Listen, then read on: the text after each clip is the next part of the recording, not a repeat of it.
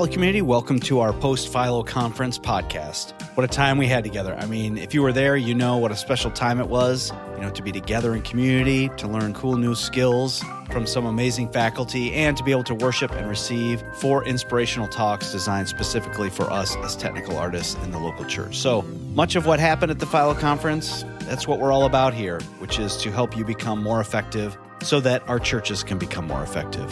And when I look back on the time we had at the Philo conference, I don't know that I have a big standout moment that was my favorite, but a bunch of small moments that I really loved, and they all involved people. I mean, hanging with the Philo conference faculty for bowling on Monday night, and just hearing their hearts for wanting to serve the Philo community, that was pretty cool. And talking to old friends and new friends, and hearing about how they were doing and how Philo was helping them was pretty amazing.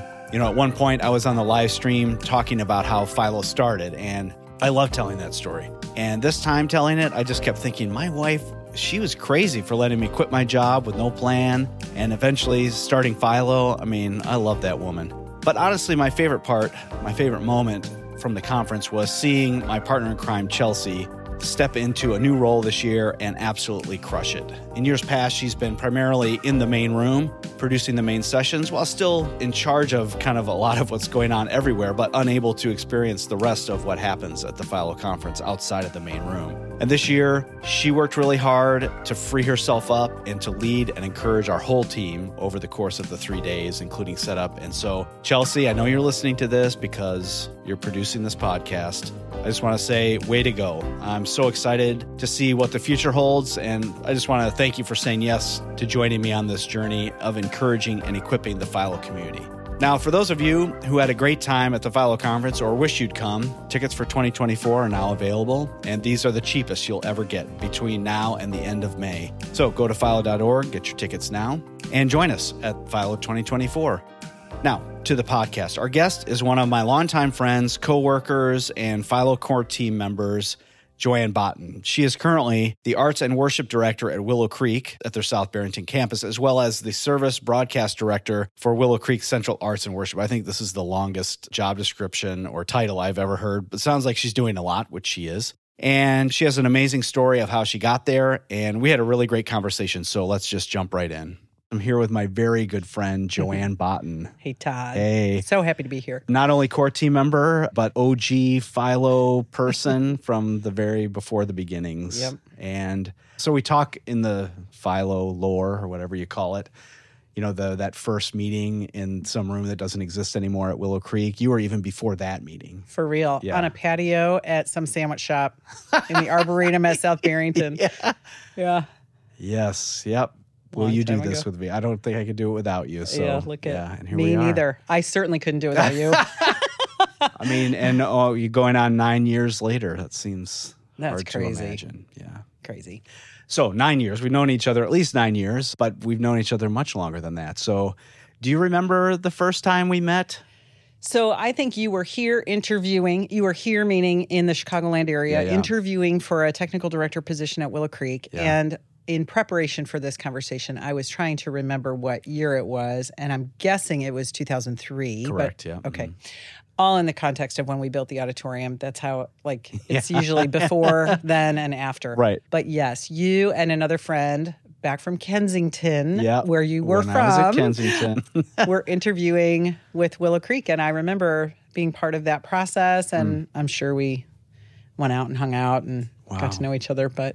So locally, for those of you who aren't from this area, there's a place called Emmett's that used to be kind of the hangout after party or, just like we just did something, let's go, hang out at Emmett's. Right. And I think there was an Emmett's experience. Actually, so I'm having this flashback. I think me and the person who was with me, you know who you are, you took us to the Emmett's that night. I remember. And we even stopped for gas. So random that I remember is random. that. Yeah. Coming back or going, I remember forget. dropping you guys off at the hotel afterwards. Yeah. Anyway, Yeah. That's when we met. Yeah, wow. I mean, I was thinking something in that zone, but I like that specific memory I was not prepared to. Look at that's 20 years ago. Yes, that was. My gosh. That is pretty crazy. That's that must have been like in the early summer or something like that. Probably. Because I think later in that same year, I came and taught a breakout at Arts conference? The arts conference. I guess that would have been June. Right. So it was after that we had that. So we're not quite at 20. We're going to need to plan a party. Right. Yeah. At Emmett's. Indeed. And we'll stop for gas at that little in. place. Yeah. Okay, there we go. So funny. It's funny because every time I drive by that gas station, I think about that. Isn't that so random? I've never been there any other time. I probably haven't either. Yeah, right. It's kind of the wrong direction for me. Yeah, live far, far away from that. Yeah. So, we've done a lot of ministry life and regular life together. And I was just telling somebody, actually, Bissy, my wife, about walking, pacing the airports. Always. So we would do, the first year of Philo, we were doing site checks at all these locations. And so you and I went to, I just remember at Denver mostly.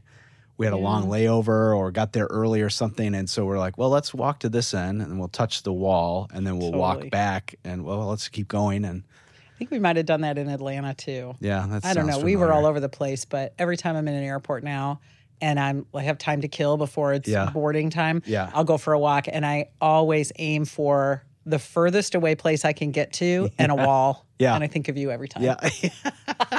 Perfect. I think of you at a gas station. Look oh, wow. We are pretty lame. So maybe let's talk about what you're doing now and how much of your story you want to tell leading, like how did you get here? Yeah. That's a long story. So do you have a lot of time? Yeah, sure. So right now, my current role, aside from being on the core team at Philo, is that I am the Arts and Worship Director at Willow Creek South Barrington campus, which is the broadcast campus, the home of Philo. Yeah. That's my role, which is quite a bit different from where I started. I showed up on the scene at Willow in the mid-'80s and was not a Christian, like just, the typical story of somebody knows you and invites you to church. Yeah. Somebody invited me to church and I figured out that, that was the place to be. And this person said, well, if you're going to make anything of this experience, you better be in a small group or discipleship group. And so I joined the small group, and the woman who was leading the group was the cook for the production team at Willow Creek. So a little bit random, but it was before we had any kind of food service ministry. And so the production guys would show up, and at that time we had 2 people on staff in production. Talk about OG, Joel Jager and Marty O'Connor. They would, with a group of volunteers, pin the stage and then take a break to have breakfast at like 6 a.m. So God knows what time they showed up in the morning. And in those days, we had a drama sketch every week. So the drama team would take the stage for blocking while the production team got a break to eat breakfast before the technical rehearsal would start. Yeah. So I was one of the cooks and, egg strata and whatever, French toast casserole. And that has nothing to do with production, except that this girl who was my small group leader and the other cook also sat in what we call the bullpen. We still call it that, where the pastors sit. And in those days, it was, predated wireless mics. And our pastor used a corded lavalier. And so in order to help anybody who was going on stage from the bullpen not trip over their lav cord, we had volunteers who sat down there and helped manage their cord. And so I kind of was just following her around because I didn't know what else to do. Sure, yeah. I started sitting in the bullpen. And not long after that, maybe within the first year, she left to go to school somewhere out of state. And I just kind of adopted her job. Okay. So I sat in the bullpen for about 6 years. So I got to know, all the pastors at Willow and really sort of developed my sort of Christian life doing that. And then at some point I was invited to be a stage manager. And at the time I didn't think it was a big deal, but I was the first female stage manager at Willow Creek. Okay. And so looking back at it now, I'm like, wow, that actually was kind of a big deal. Yeah. But at the time it just felt like, okay, I could help lead this team of people. I'm good with details. Vocationally speaking, I'm a CPA. So kind of like when things balance out. So maybe that makes me good with details and checklists and things like that. And so I was a stage manager as a volunteer a couple days a week, our midweek service and one of our weekend services for 8 years. And then I was invited to join the staff as a paid stage manager. Okay. And that was in early 2001, January of 2001. And kind of my career at Willow has just kind of snowballed since then. I learned how to call cues, so then I became the TD, or, what we might now call a show caller, and started leading part of the staff team, became what we called it in one era of time, a production manager when you were there, right? I was the TD for the midweek service. We called it New Community at the time. Todd was the TD for the weekend service. Yeah. So we always used to joke around that we loved working together, but we never got to work together because we were never on the same services, events. Yeah. And when we were doing conferences in those years, you would work one and I would work the other. Right. And I'd fill in for you, you fill in for me, but never really worked together. So I used to tell people that I was the one who was really good at leading people, and Todd was the one who was really good at getting all the technical stuff done because remember, I'm an accountant. Right. I'm not a technician. Anyway, so I just have stuck with it all that time, and everything just sort of kept going. Sure. So I start leading a different part of the team, being responsible for a different part of the work. And coming back from COVID, we had kind of a big leadership and structure change at Willow. So several people left our team, and I found myself leading the whole production staff, which was sort of interesting as not being a production person. But the key there is just being a leader. So, and then we had another staff transition last year. And so here I am. I took over the worship team too. Yeah, why not? So, who knew? It's a little weird, but it's been really fun and lots of growth and learning. Yeah.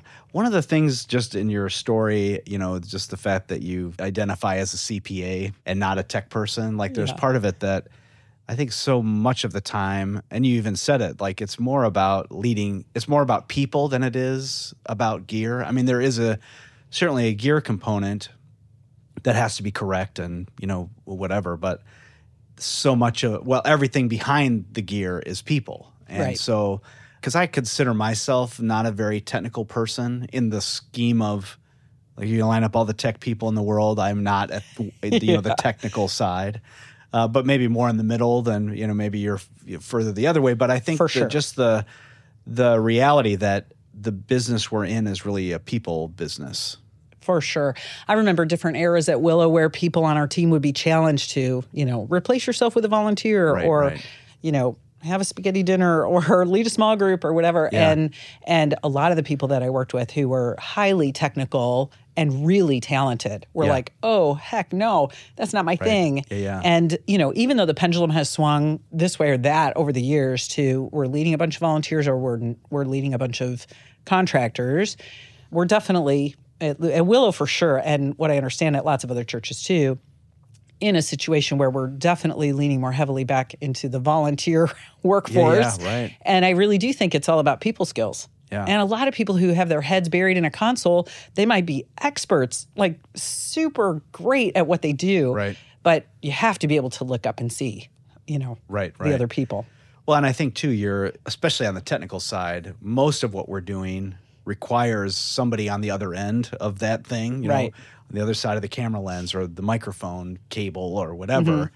And so even for those positions, like there is a component of relational awareness or, totally. Just it's about people and building trust with each other and caring about each other and not just, did my ones and zeros line up appropriately? Right. I think it's so interesting now when I've found myself in this position of leading both the sort of the onstage artists and the technical artists. The whole concept of shrinking that distance from the booth to the stage has become so real to me, even more than it was, in years past. Right. Because I'm sitting in a meeting with, someone who thinks in a more black and white sort of linear way and someone who thinks in a more circular, colorful way. Is that a good, well said, safe way to put that? That's my superpower. Actually, is the way to communicate those sorts of things. Yeah. See, I just did it. Yeah. Anyway, it has been a really interesting exercise in kind of digging back into all the history I have because I really have been part of just about every single era of Willow Creek over, getting close to 40 years. Yeah. And it is interesting to sort of lean into those lessons and figure out how do we're on either end of the spectrum here. How do we come together to create something that is going to honor God and serve our congregation and get to use our gifts and make it fun. And I don't want to drive on campus on Sunday morning and hate that I'm coming there. Right. It's interesting too, though, just even as you're talking of linear thinking versus circular thinking. I think it's so important that we figure out how to come together. But it's also not about you think more like me and I think more like you, because that's kind of how we're wired up. But how do we still meet in the middle with these two very different ways of like seeing the same challenge. Totally. I don't want the person who's responsible for directing video or lighting the stage or whatever to be the person who's responsible to create the worship set. Yeah. We need to do it together. Yeah. And so if we're going to be able to combine those gifts, then the outcome is really amazing. Yeah. If it's just leaning one way or the other into those gifts and the other person has to kind of sacrifice their gifts to get to what the person on the opposite end of the spectrum is looking for, then I don't think we're delivering the best service we can deliver. Yeah. I'd be curious from your position now, like where you sit, versus like, I don't know, pick however many years ago you want. Let's maybe go back a ways, 10 years or something like that. Like, is there anything that maybe you would have done differently 10 years ago, knowing what you know now in this role? Sure, that's a great question. I think I've had a decent ability over the years to get to sort of the big picture perspective, but that's definitely grown over the years. Sure, so I've been fortunate enough to be invited around the table in a bunch of different settings. Mm-hmm. And I can point back, to times when I would be like, well, I don't understand what you're saying, not because it's overly technical or not. Right. I don't understand your strategy. Sure. I think it should be this way. I just think part of growing and maturing is being able to sort of zoom out enough to get it, that it's a combination of ideas and decisions that get us to the place we're getting. And at some point, someone has to make the decision, whether I like it or not. It's easier in this season sort of to understand that and accept it. Sure. Yeah. I've been thinking a lot about just the trust that is required, in that relationship, and the distance, the physical distance we have, and the different ways of thinking that creates some distance, and figuring out like how to build trust when we are so different, but that it's the ball game. I mean, like 100%. Yeah, whether you think I'm for you and you think I'm for you, or whatever however that works, like that we're for each other, that we all feel that. Mm-hmm. Yeah, that's something that's like I said, the ball game, and I think it's so hard to achieve, it feels like. Yeah, I agree. I think one of the really great things about the season that we're in right now is that our team is all one team. So it's people who do production on the weekend service, all the way down to the people who do production for infants and toddlers in our kids ministry, to our support for our Spanish service and all the iterations all the way between, and our worship team. Now, we're not at the stage as a church, organizationally speaking, where everybody who's involved in worship on our campus is part of the arts and worship team. Some people are specifically assigned to student ministries and the Spanish service and things like that. But even the creatives that are part of our weekend team, our weekend kind of programming team, we don't really call it that anymore, but it's hard to change the language. We're all one team. And so being all one team really matters. And we've had a variety of different seasons over the years at Willow where we've been one team, sort of. We've not been. We've been totally separate in the organizational structure. We came back together, but then we're led differently, or there's a division between, who's on the weekend service versus the rest of everything going on. Right. And I feel like we're in hopefully I'm not being naive, but I think we're in a good season where the team is really together. And I think that's helping build trust and build better culture for sure. Yeah. Even just from my roots as being more attached to the people that were not doing the weekend service. I mean, let's face it, for 20 years on staff at a church, I had the best job ever because I didn't have regular weekend responsibilities. I don't know how I did that all those years, and somehow it was taken away from me. But but I think I bring a perspective of, again, the big picture of what does this decision mean for the guy who's serving in the little kids' room? Yeah. And what does it mean for the person who's serving at the Christmas Eve service or whatever, to go to every end of the spectrum. And so I think that's something that's been good. And if I were to tell somebody, later when it's time for me to sail off into the sunset, what you should consider, I think that'd be high on the list. Get as broad a perspective as you can get, because it's going to help you make better decisions. Right. The knee-jerk reaction for so many tech people is to dig deeper into the thing that you're passionate about, with like a console or figuring out some effect, or when it really is about the people side. I was talking to somebody yesterday that, their challenge is having enough volunteers, because you have just enough or not enough. You either have not enough or just enough. You don't ever have like a surplus of people waiting around to serve.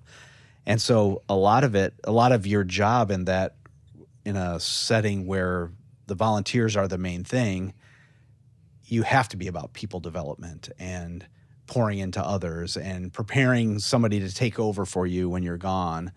And I know in just the time that I was at Willow, when we were there together, and even since then, like the changes in philosophy and like expectations and all that stuff for volunteers or staff or contractors, it's interesting how it comes back to, you're in a season now where it's about developing people. I think about so many churches looking for technical people to hire, and they don't have any. There's no homegrown people.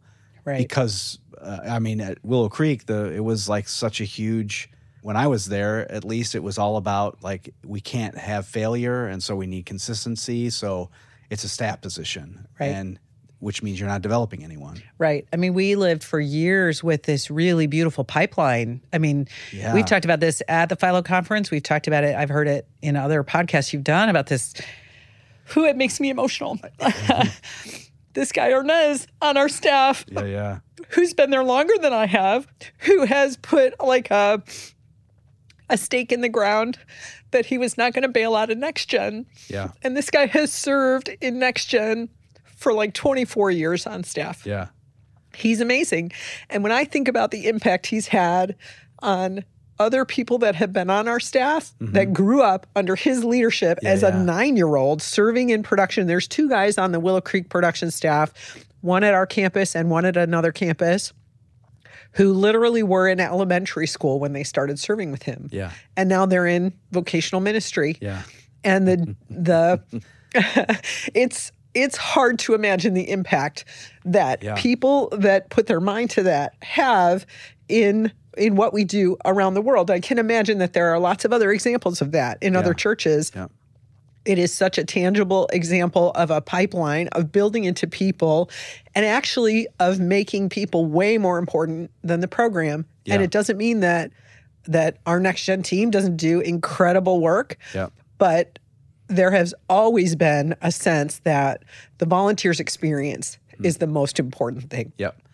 And that has set a great example for the students that they're ministering to, that they're supporting, and the students that have come up through the ministry. And so that pipeline, if I think about that, even in the context of contractors, we've used contractors at Willow who came up under Arnez's leadership in the ministry. It's kind of crazy.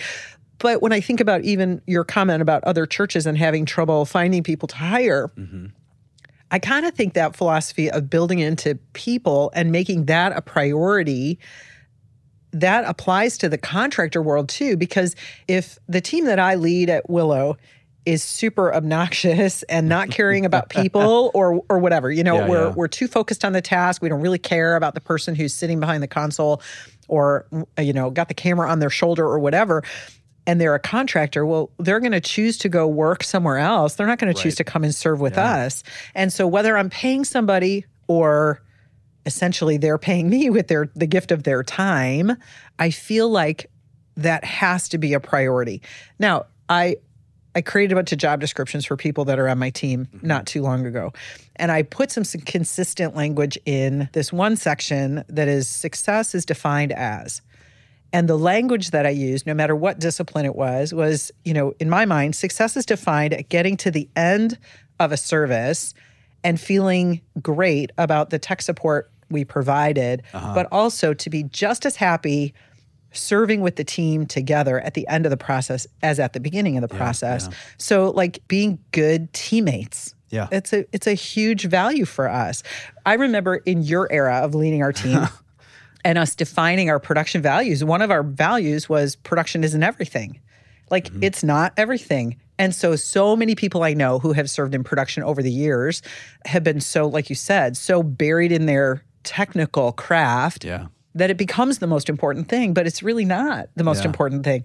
But neither is the song that the worship leader chooses. That's not the most important thing either. Yeah. And so it's been interesting over the years to get this perspective of we are all like little pieces of the puzzle, and somehow God is working in spite of us or because of us or in spite of us or through us or however you want to say at it. the same time. Right. Yeah, right. And every piece is important and it all fits together. Yeah. And so if I can keep that in the forefront, then that helps me remember that the people are just as important as the technical thing. The kid that's serving in Willow Kids, who maybe someday will make his or her way to serving on the weekend service, the value that we put toward leading that volunteer is just as important as the value we put toward the contractor who's the most expensive contractor we could bring in to do the special thing, or as the volunteer who's a mom who really loves running graphics on the weekend, or the young adult who's a college student who's singing on stage leading worship. I mean, it's everything is a piece of it. Yeah. And the people, we can't lose sight of the people. Yeah. Just talking about Arnez and the development of people that he's done over the years. Well, I'll say it in front of him because he could possibly listen to this. Yeah. The thing I really love about Arnez is that he moves at a different pace than most people when I was working at Willow would operate. He's just like would move at a more slower pace, but it's very relational, and that he's walking alongside of people instead of running ahead of them, that it becomes about, my son Carson would say, the hang, like the come and be a part of this thing, and we're going to do some stuff along the way, but we're going to be together. Like that's the kind of like the front door for Arnez's ministry. And then, you're going to learn how to direct cameras. And I filled in, this is going back a few years, but I was in a next gen venue at Willow serving with Micah and Matan, who came up with Arnez. And they were, I think Matan was still, maybe he was in middle school. I mean, they were still really young. Yeah.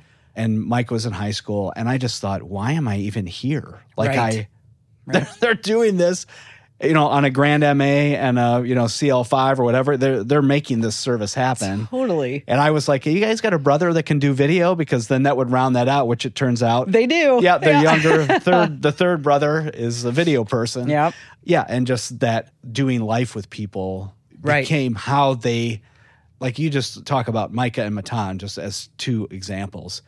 A couple of the smartest people 100%. You could ever know. And I know Matan's like doing some sort of research thing, like maybe he's in his getting his master's degree now. He's not doing production work. Micah's getting his master's degree. Micah. So they're both very smart, doing like crazy, amazing things. Totally. And part of it is that the environment that they grew up in with Arnez, I mean, these are like high quality people. Totally. And whether they ever do production again is maybe beside the point, but it would be a total waste if they never do. I get so mad when I hear, you don't like doing this anymore? Are you crazy? They still do it now and then with us, and both of them are away at college, and the third brother is about to go away to college. I know their mom, and I just talked to her the other day. But you bring up a great point. And what's really a cool example to tag on to even the Micah and Matan story is that they served in Next Gen with Arnez for a number of years, and he taught them a lot, and they had a total natural aptitude and all of that. But then they came and started serving in other areas at Willow, and Arnez was really open-handed, also. So that's another piece of it. Like, cultivate the pipeline, take these people under your wing, help develop them, and then pass them along to the next opportunity. Yeah. And there's a couple other guys on our staff team who kind of adopted the two of them as they became young adults and, went away to school and all of that.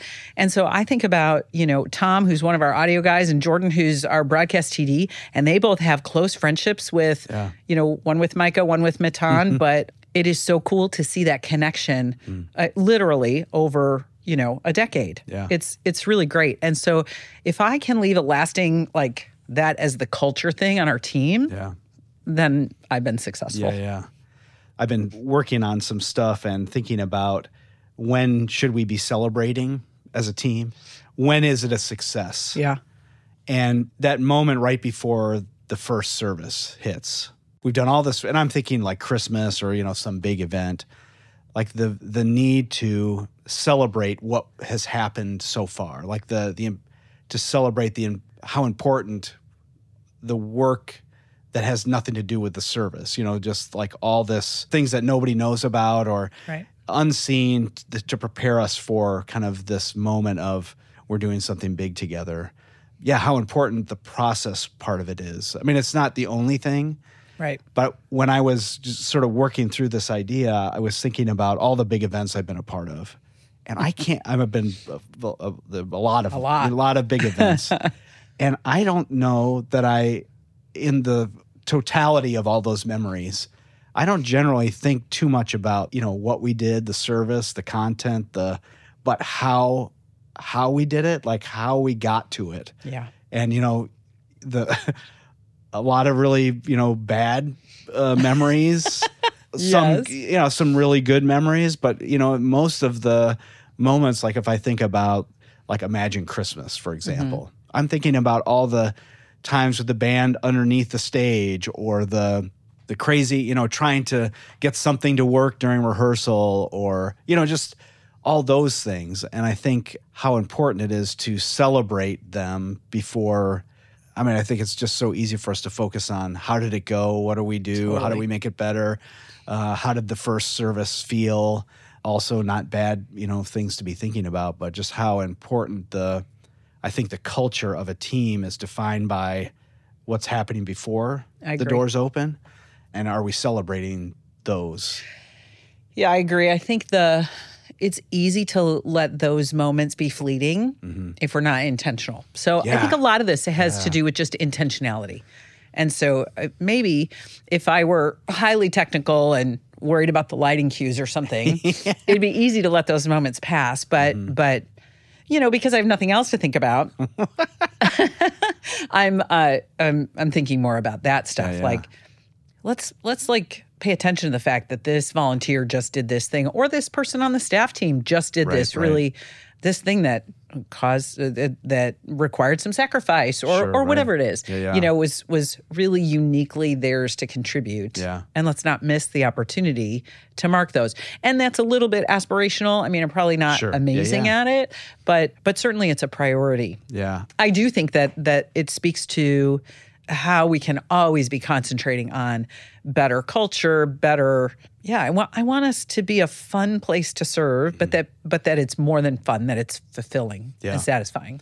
Yeah, as I was thinking about kind of what does that moment really look like to celebrate, I think probably everyone listening who's involved in church can relate to, like, well, we huddle up before the service starts, and I have to say there's like very few things I'd rather do than go to a huddle that nobody's thought about exactly why are we here? And so it's just a bunch of cliche things, and we're supposed to pray and then we'll go do the service together. But to seize that moment, to be intentional and thoughtful, and when you think about something we talked about earlier, the distance between the circle thinkers and the linear thinkers, like I don't know what they're doing and they don't know what I'm doing. And especially in your situation now, you have a unique view to both, to be able to say, hey, I just want to say, like, Rob, great job, doing whatever during rehearsal, and just so you guys know, this is what he's been working on.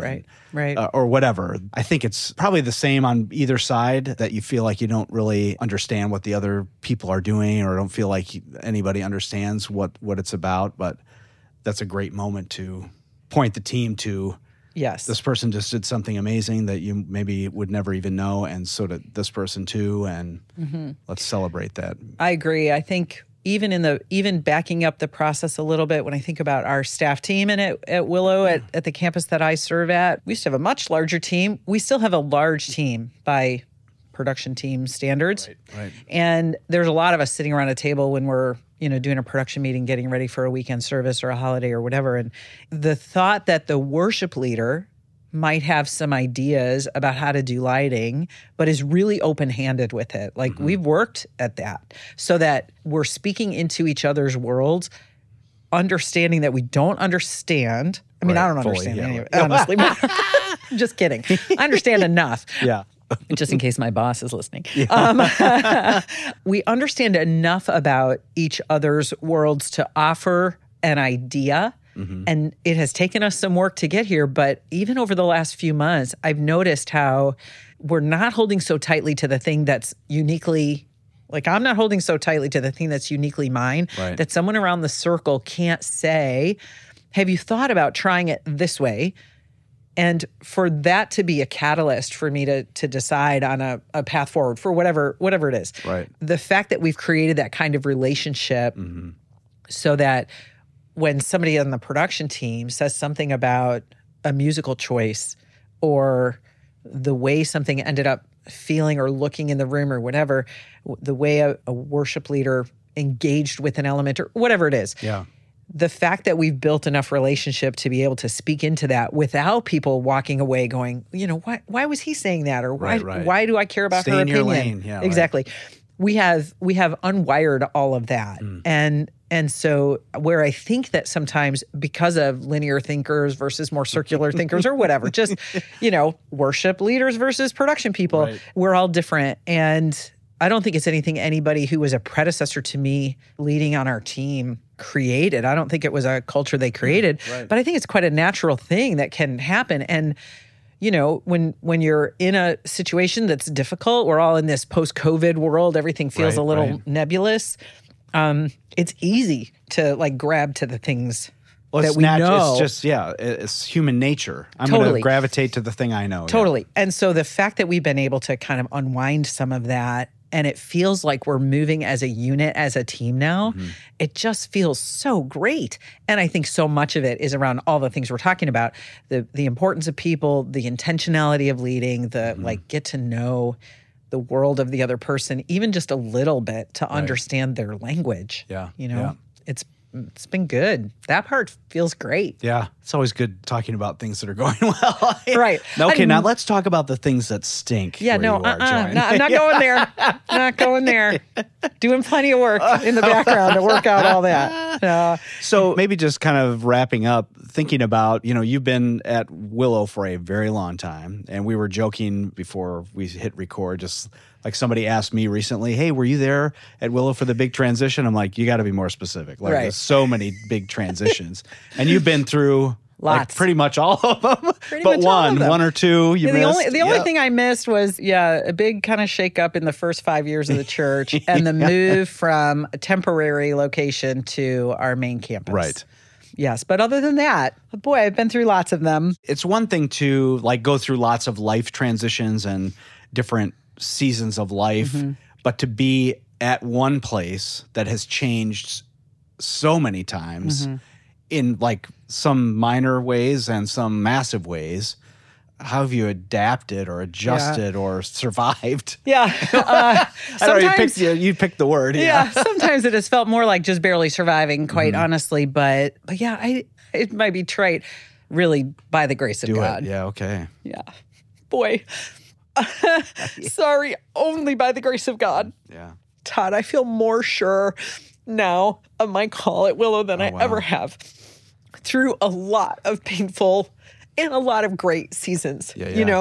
This is not for the faint of heart. Right. Ministry in general, not for the faint of heart. My entire Christian life has been shaped by Willow Creek. I did not know Jesus the way I do now when I showed up on the scene in the mid-'80s. Yeah. And I have been through lots of things in my own life that I have felt like Willow's been the one constant through much of that. So I would describe myself as someone who doesn't love change. And yet, it's funny how easily, how easily you laugh at that. I would describe myself as someone who doesn't love change, but I somehow have figured out how to adapt and live through tons of change. And like you said, some small things, which in the moment felt big until we got to the really big one. And then everything else felt so small. And it's all about perspective, I suppose. But I do feel in this season where I am right now, I have always felt called to Willow. And when I was first offered a job at Willow and to leave the volunteer team and join the staff, I said no. And I feel like that was also a God thing. There were some things that happened in a 9-month period of time between when I was first offered a position and when I finally said yes to it.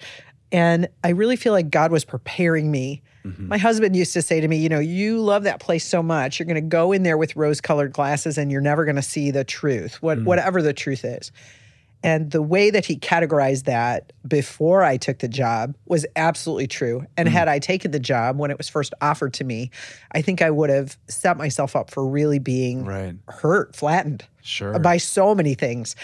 And I can point to some specifics in that 9-month period of time, all those years ago now, where God really prepared my heart for it. And so I think I went in with a much more realistic viewpoint, even though I had no context for what is it going to be like to be in vocational ministry. I know so many people who work at the church whose parents were pastors or worship leaders or whatever, and they have all this history of being in church world for their whole life, and that was not my experience.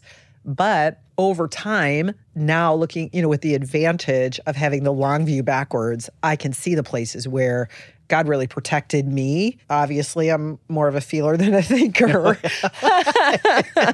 No one would ever accuse me of not being empathetic and things like that. But I think that I have always felt called to Willow and what I've done. I tried to quit a few different times over the years, a couple times while you were there. Yeah. And would process through that and just kept feeling this connection and calling to be there. And several times I've prayed for God to release me from my calling, and I haven't been released. And I think I get it now because now I feel like I'm in the tail end of my career. Who knows how many more years I'll be around. Right. Probably not as many as I've been there thus far. And I feel more sure today than I ever have that I'm exactly where I'm supposed to be. Even when, sort of imposter syndrome takes over and I go, what in the world was somebody thinking when they gave me the role that they gave me? When I actually think about it, I'm in exactly the role I'm supposed to be in, and I know it. And I'm trying to take it really seriously. I'm trying to be very intentional about it. And not make it about, not lean into the fact that I don't know anything about the technology, but really lean into the fact that I know everything about the people. Right.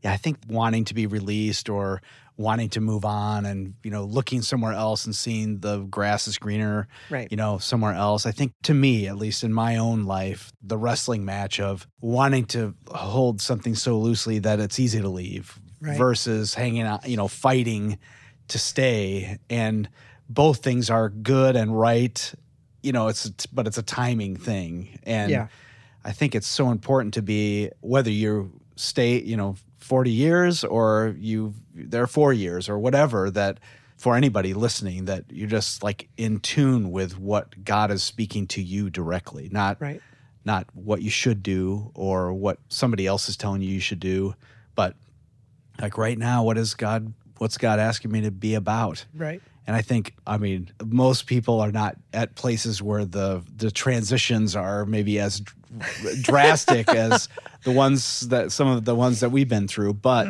when you're in them, they all feel drastic. And so to be totally open to what does God have for you in that season. Right. And let's face it, if I left Willow, no one's going to ask me to be on a production team somewhere else because I'm not technical. And I'd have to go back to accounting. And who wants to do that? Right. I'm with you on that one. Yeah, I don't think I would ever get there, but in the first place. Oh, man. This has been a fun conversation. We should hang out more often. Yeah, we should. I miss you. And I see you still somewhat frequently. Yeah. Anyway, this has been great. Thank you so much for having me. Thanks for coming. Yep.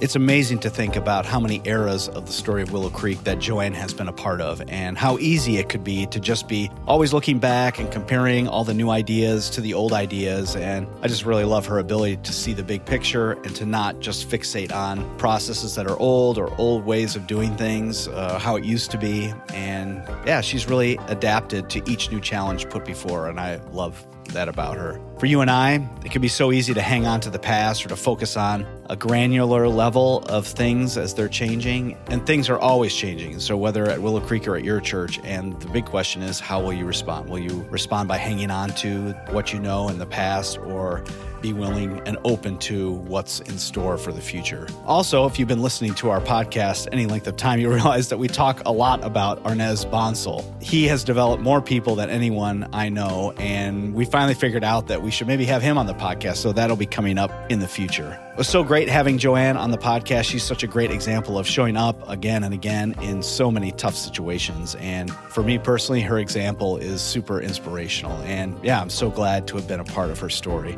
All right, if you weren't able to come to the Philo conference this year, we announced that we have some special Philo cohorts happening this summer. We'll be meeting 3 times over Zoom, doing a deep dive each time into a particular skill with some experts in audio, video, and lighting starting in June. And it will include some community time, which is what our cohorts are really all about, as well as a chance to ask some questions of someone who is near the top of their craft in the local church. And so you can go to philo.org/coaching to sign up for these. You can also check us out on Instagram and Facebook at Philo Community and on Twitter at Philo Conference to stay connected to what we've got coming up here at Philo. So thanks for listening. Until next time.